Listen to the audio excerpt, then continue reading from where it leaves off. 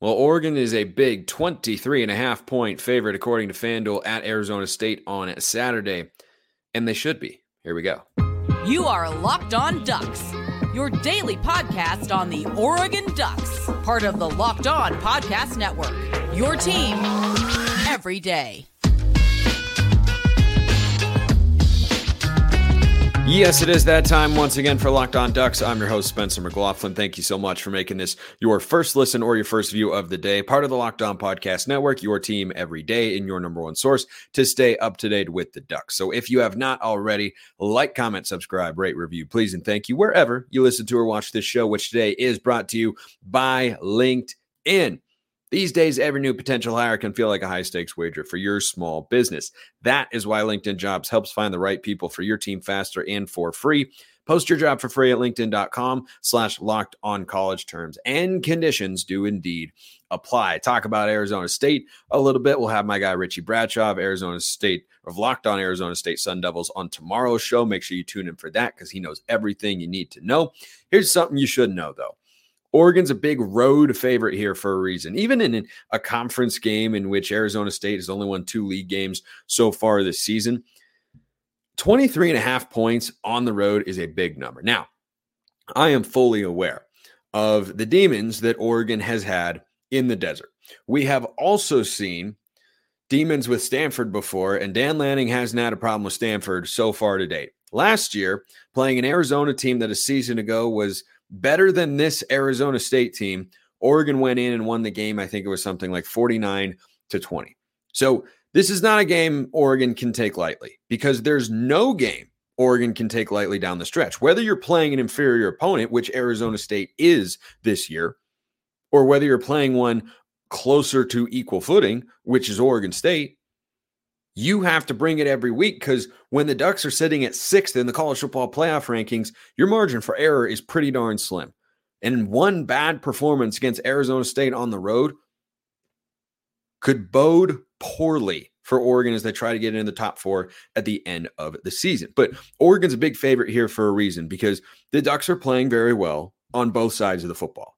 Bo Nix leads the country, not the conference, the country in completion percentage. He is the favorite to win the Heisman Trophy right now with 2 games left in the regular season and the conference championship, meaning if Oregon wins their next 3 games, and I think they're going to win this week, I think they've got a great chance to win next week, and then we'll see how we're feeling going into a Pac-12 championship game at that time, 1 game at a time. Bo Nix would be in a great position to win the Heisman Trophy. Now, Arizona State's defense this year has had its moments, but ultimately, their moments have been fueled by their defensive coordinator. So their defensive coordinator is a guy by the name of Brian Ward. You may not know who he is. I know who he is because I'm a college football, especially in the Pac-12, junkie. He was the defensive coordinator at Washington State last year with Jake Dickert, and I think the year prior. Their defense was very good last year. He has since left to go down to Arizona State. That happened before this season, of course. He is Kenny Dillingham's defensive coordinator. He's very good.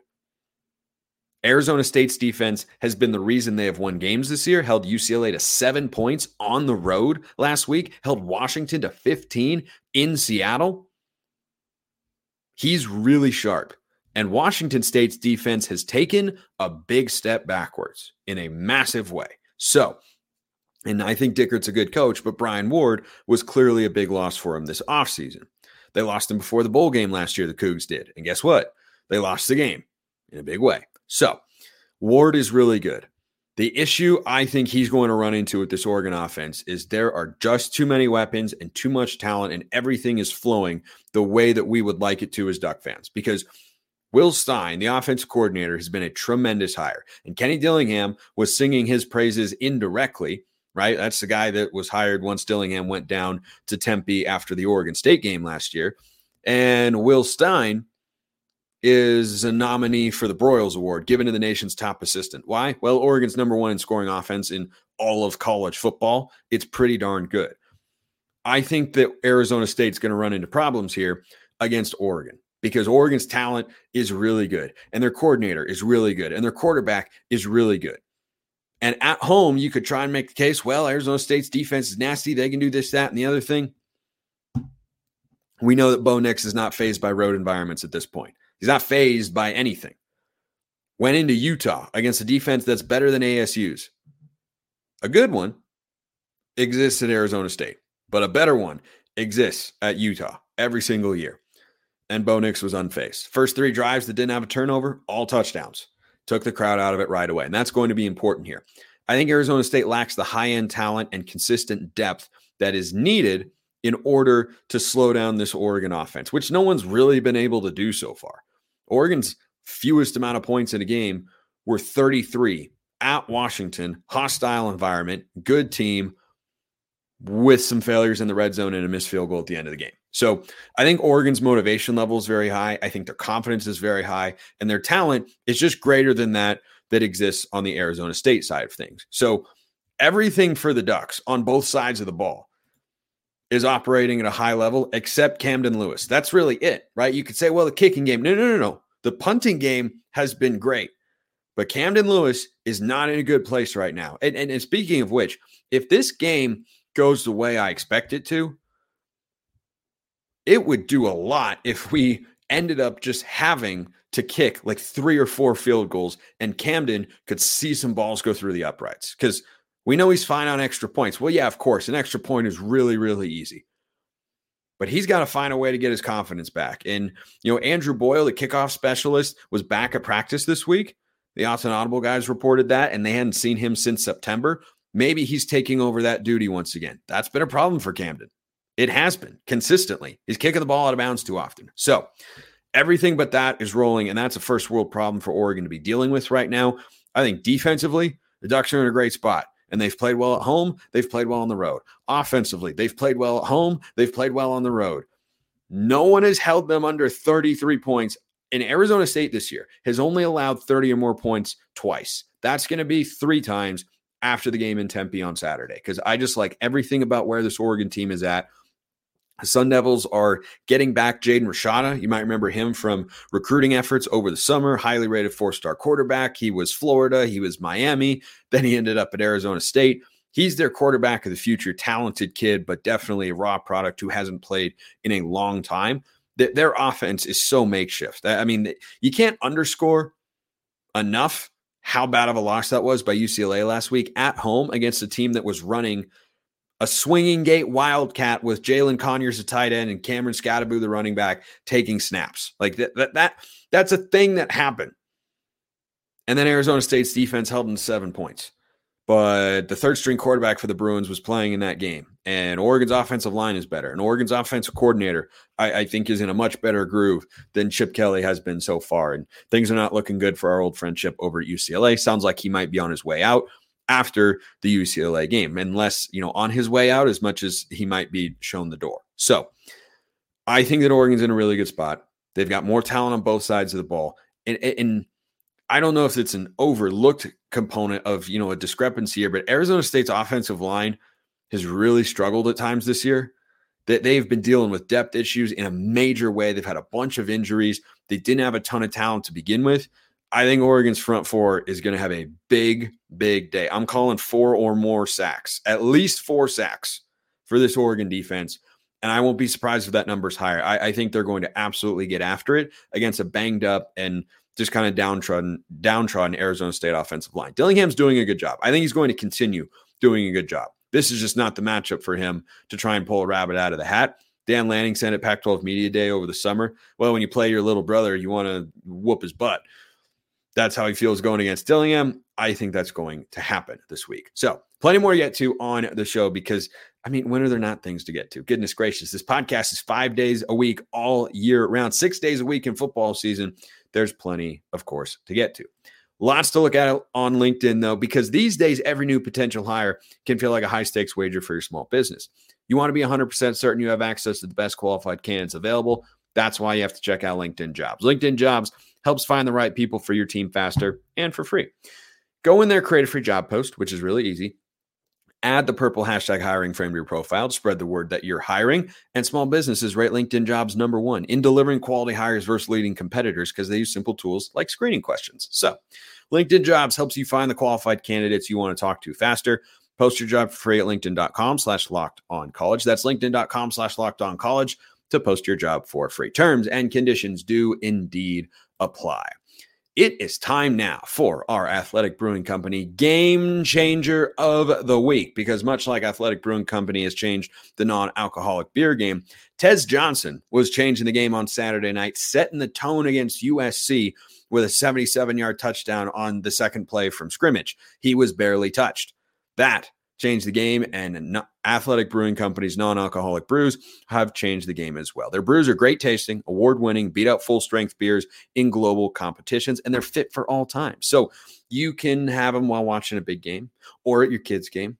Take it, tackling a workout maybe. Whenever you want one, you can have one. No hangovers ever. You can find Athletic Brewing Company's non-alcoholic brews at a store near you or buy online at athleticbrewing.com. First-time customers can use code LOCKEDON to get 15% off your first online order. That's code LOCKEDON at checkout for 15% off at athleticbrewing.com. Near beer, exclusions and conditions apply. Athletic Brewing Company, fit for all times. Alrighty then, we've got our second segment sip. So let's get into the mailbag. A lot of ways to get into the mailbag. YouTube comments and Twitter. Those are the classic ways. Tried and true, still successful as always. You can also become a Locked On Ducks insider and join the Locked On Ducks subtext community. Link in the description below wherever you listen to or watch this show. You get breaking news, reaction, more in-depth thoughts from me. You can talk with me one-on-one, especially during games, and I check it more often than I do social media, and you get priority mailbag access. So you send a question over there, it goes straight to the top. Free 14-day trial, then it's just $5 a month if you want to check it out. Certainly not a requirement. This show continues to be free and available on YouTube or wherever you get your podcasts. This question from Nathaniel. Are you more concerned about the Ducks' chances of winning out or about what happens elsewhere? For me, it's kind of the latter. It's almost as if Florida State has to lose. Ohio State and Michigan could split and both get in.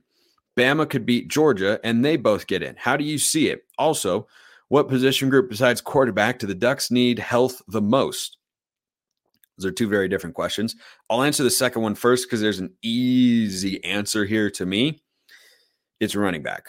It's running back because without Noah Whittington there, look, James and Irving, both fantastic. You need two high-level guys, and those are high-level guys. Oregon's got to be able to continue to stay healthy at that particular position. So I think that's the most important one. As for the other questions, the big picture ones, Ohio State and Michigan cannot split because the Big Ten still has divisions. So only one of Ohio State and Michigan can get to the Big Ten championship game, meaning in all likelihood, only one can make the college football playoff. That's the way it should be. So last year it was going to be that way until USC lost to Utah. Ohio State lost to Michigan, but Ohio State ended up getting in because USC lost. They fell to 11-2. USC was 11, or Ohio State was 11-1, and the Buckeyes got in. That's how it's worked, I think, a couple times throughout the 14 playoff formats. So that can't happen. But the loser of Michigan, Ohio State should be out of the college football playoff picture. Because if you don't have a conference championship, someone's going to be there with one loss and a conference title. It's an extra win, and it's an extra quality win. The committee has historically honored that. So I think one of those teams is going to be out of the running there. I am with you, though, that I am more concerned about what happens elsewhere. I think that Oregon's chances of winning out are good. It is certainly not set in stone in my mind. I think they're going to win this week. I think they're going to win next week. And then they have to get over the hurdle that will be Washington. Hasn't happened yet. Lanning's 0-2 against Kalen DeBoer, so they have to be able to right the ship on that front. Are they capable? 100%. But let's take it one game at a time here, because Oregon, I think, could benefit at least a little from an impressive win by 25 to 30 points against Arizona State on the road, a team that gave Washington trouble up in Seattle. I don't think that's a bad thing. In fact, I think it'd be a good thing. The issue is you've got Florida State in there that's currently unbeaten and is being overvalued by the committee, and they are stubbornly committed to the idea that FSU has a better resume than Washington, which is patently absurd. It is East Coast bias at its finest, 100%. It's really, really stupid. Florida State's resume is not as good as Washington's, no matter how you slice it. You cannot look at their schedules. By the way, Florida State plays North Alabama this week, and the Huskies play the Beavers. So, yeah, that's also a joke. Florida State is an issue in there. It would be nice if Florida State lost because I think with the way their schedule looks, they would fall below Alabama. That is my belief. The ACC stinks. It is not good. I just don't know who Florida State's losing to because the ACC stinks. So that's a problem. Bama can be held off from leaping the Ducks if Texas keeps winning. Now, the wild card here is that Georgia is sitting there undefeated. And I'm sitting here telling you what should happen is that if Bama beats Georgia in the SEC championship game and they're locked into it, both are going to have, Bama will have the one loss to Texas. Georgia will be undefeated going into that game. The winner should be into the playoff and the loser should be out. Bama will have picked up their second loss. Georgia's schedule is weak. It is not good. They have some quality wins on there. Their margin of victory is good, 100%. But in no way, if they can't win their conference championship game, who's their best win going to be? Like Tennessee? Let me pull up Georgia's schedule real quick because it is not very good. Their non-conference schedule is an absolute joke. Scheduling is the biggest issue in college football, and it's not even close. Okay, here are their teams. UT Martin, that's a bye game. Okay, whatever. Ball State. Yeah, okay. Not even a good G5. South Carolina. Win 24-14. Okay. UAB, that's their other. So their non-conference slate is UT Martin, Ball State, and UAB. They should be punished for that. I don't know if they will be. They beat Kentucky by a lot. That's a good solid win, 51-13. You win that game by 38 points? Yeah, okay. Vanderbilt, Florida, Missouri, who is way overvalued in the top 10. Joel Klatt had a great spiel about that. Ole Miss, who's not going to finish inside the top 10 in all likelihood. Ole Miss, by the way, plays, who is it? Oh, yeah, UL Monroe, I think, is their opponent this week. Oh, that's tough. Tennessee is not that good. Tennessee being ranked is comical. It's absolutely comical. They get housed by Missouri. They lose to Florida, who's unranked, and they're still inside the top, I think, 20. It's ridiculous. Their two games, they played Tennessee this week. So Tennessee should fall at the top 25 after that, but they shouldn't be ranked going into this week's matchup. It's absolutely ridiculous. Then they play Georgia Tech the following week. They're going to win both those games because neither of those teams are any good. That schedule is not very good. It absolutely is not. I don't know if the committee will see it that way, but this is 100%. I am with you, Nathaniel. I am worried about what could happen elsewhere. Because it feels like a 12-1 SEC champion Bama is into the playoff. A 12-1 non-SEC champion Georgia shouldn't be in the playoff with their absolutely pathetic non-conference schedule. But will they be? I don't know. I don't know if the committee will have the guts to do it. They should. They should, but I just don't know if they will. And I don't like it. That's the way it is. SEC East Coast bias. It's a very, very real thing. So, Texas continuing to win, by the way, like really what Oregon fans should want to have happen is don't introduce Alabama into the mix. Like the best things that can happen going forward. I think we should want Washington to win by just a little bit. Like it's fine either way, most likely, depending on what happens there. I think Washington winning is the best outcome. Georgia beating Bama in the SEC championship game, and Ohio State beating Michigan. Because Michigan's non-conference schedule is also a joke. They don't have a Power 5 team on it. So no way that they could be a threat in there at 11-1. But between Alabama, Texas, and Florida State, Oregon would really like to have at least one of them lose, preferably two, to guarantee a spot into the college football playoff. So those are my thoughts on that particular matter. Game day in Eugene next week? Hey, now that would be an upside of Oregon State winning. There'd be a downside, but yeah, I think it is possible. It's also possible that you haven't checked out Prize Picks yet, which is okay. We've all got time. We all make mistakes. Once upon a time, you hadn't checked out this podcast, and yet here you are.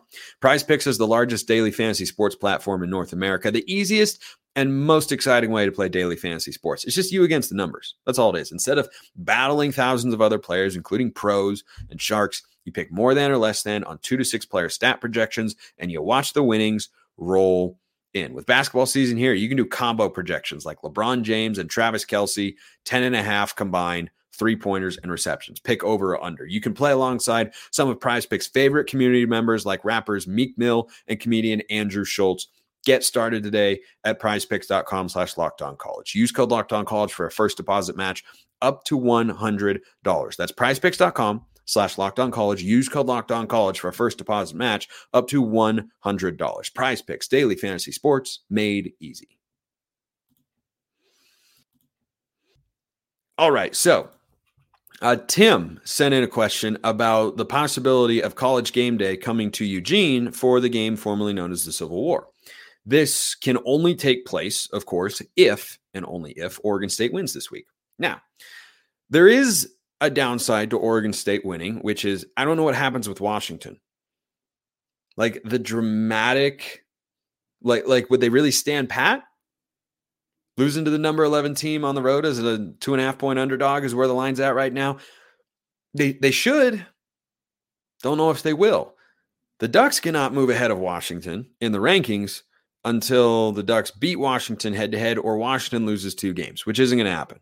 Washington can lose to Oregon State. They will not lose to Washington State the following week. So, that said, Oregon has to either beat Washington on the field or get a Cougs upset in order for Washington to fall behind them. So, my concern is that if Washington were to lose to Oregon State this week,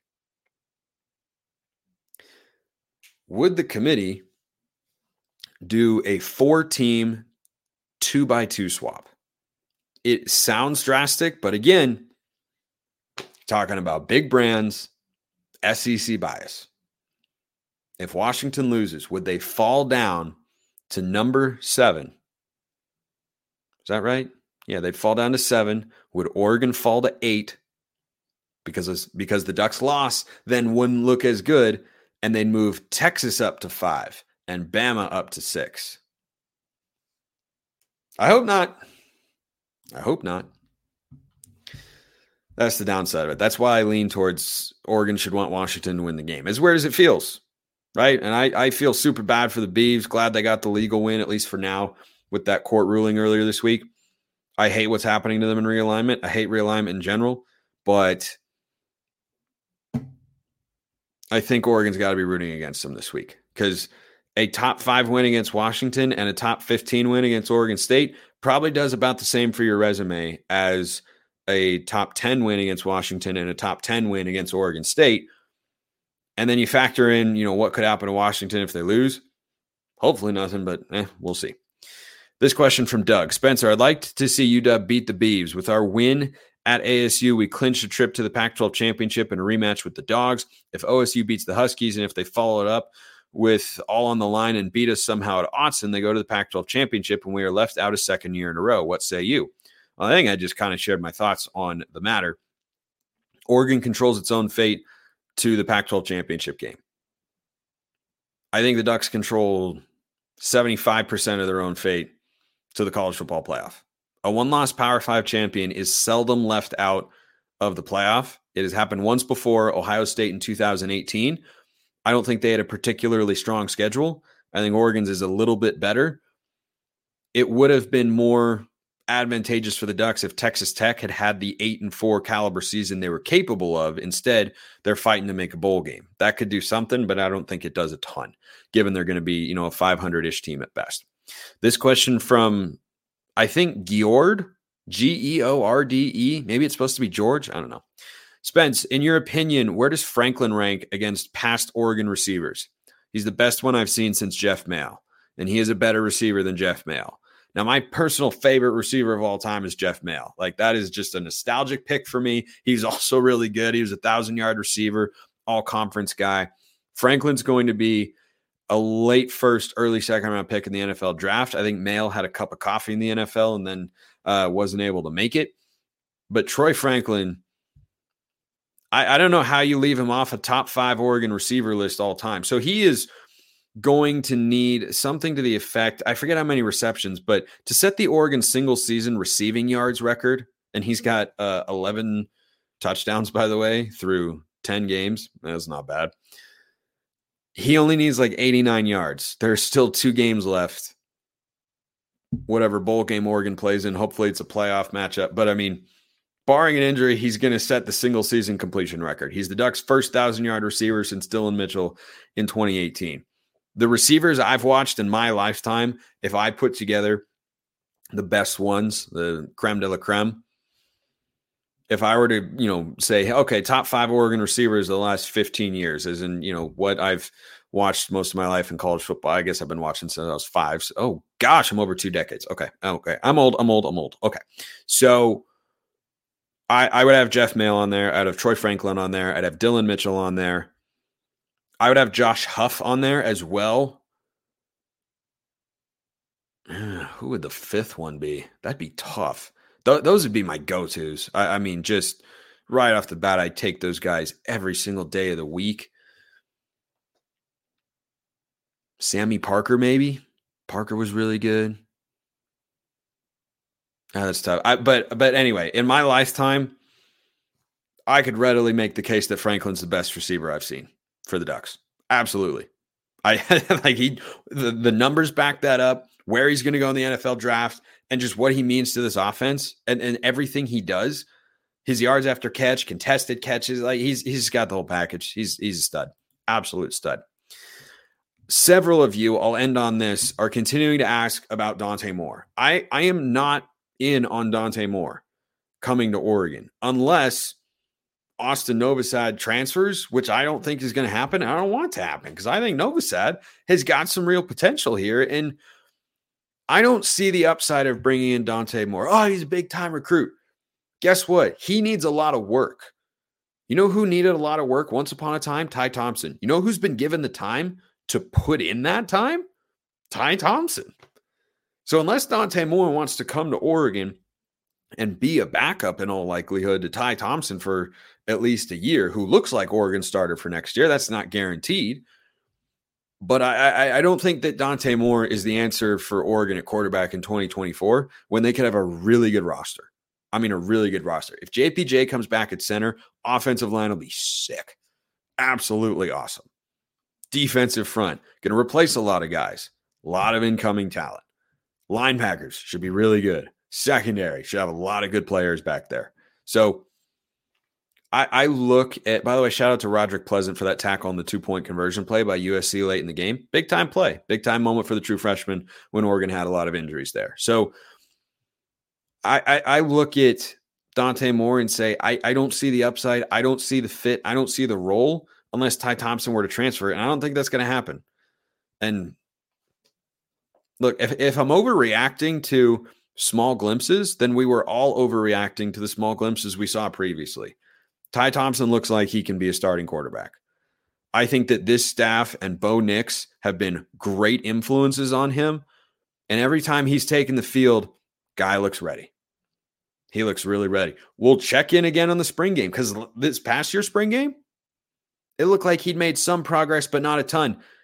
Game action, he looks a lot better and has to be the leading candidate to start for the Ducks next year. And I just don't see the fit for Dante Moore if Chip Kelly gets fired and they, aren't able to keep Dante Moore down there at UCLA.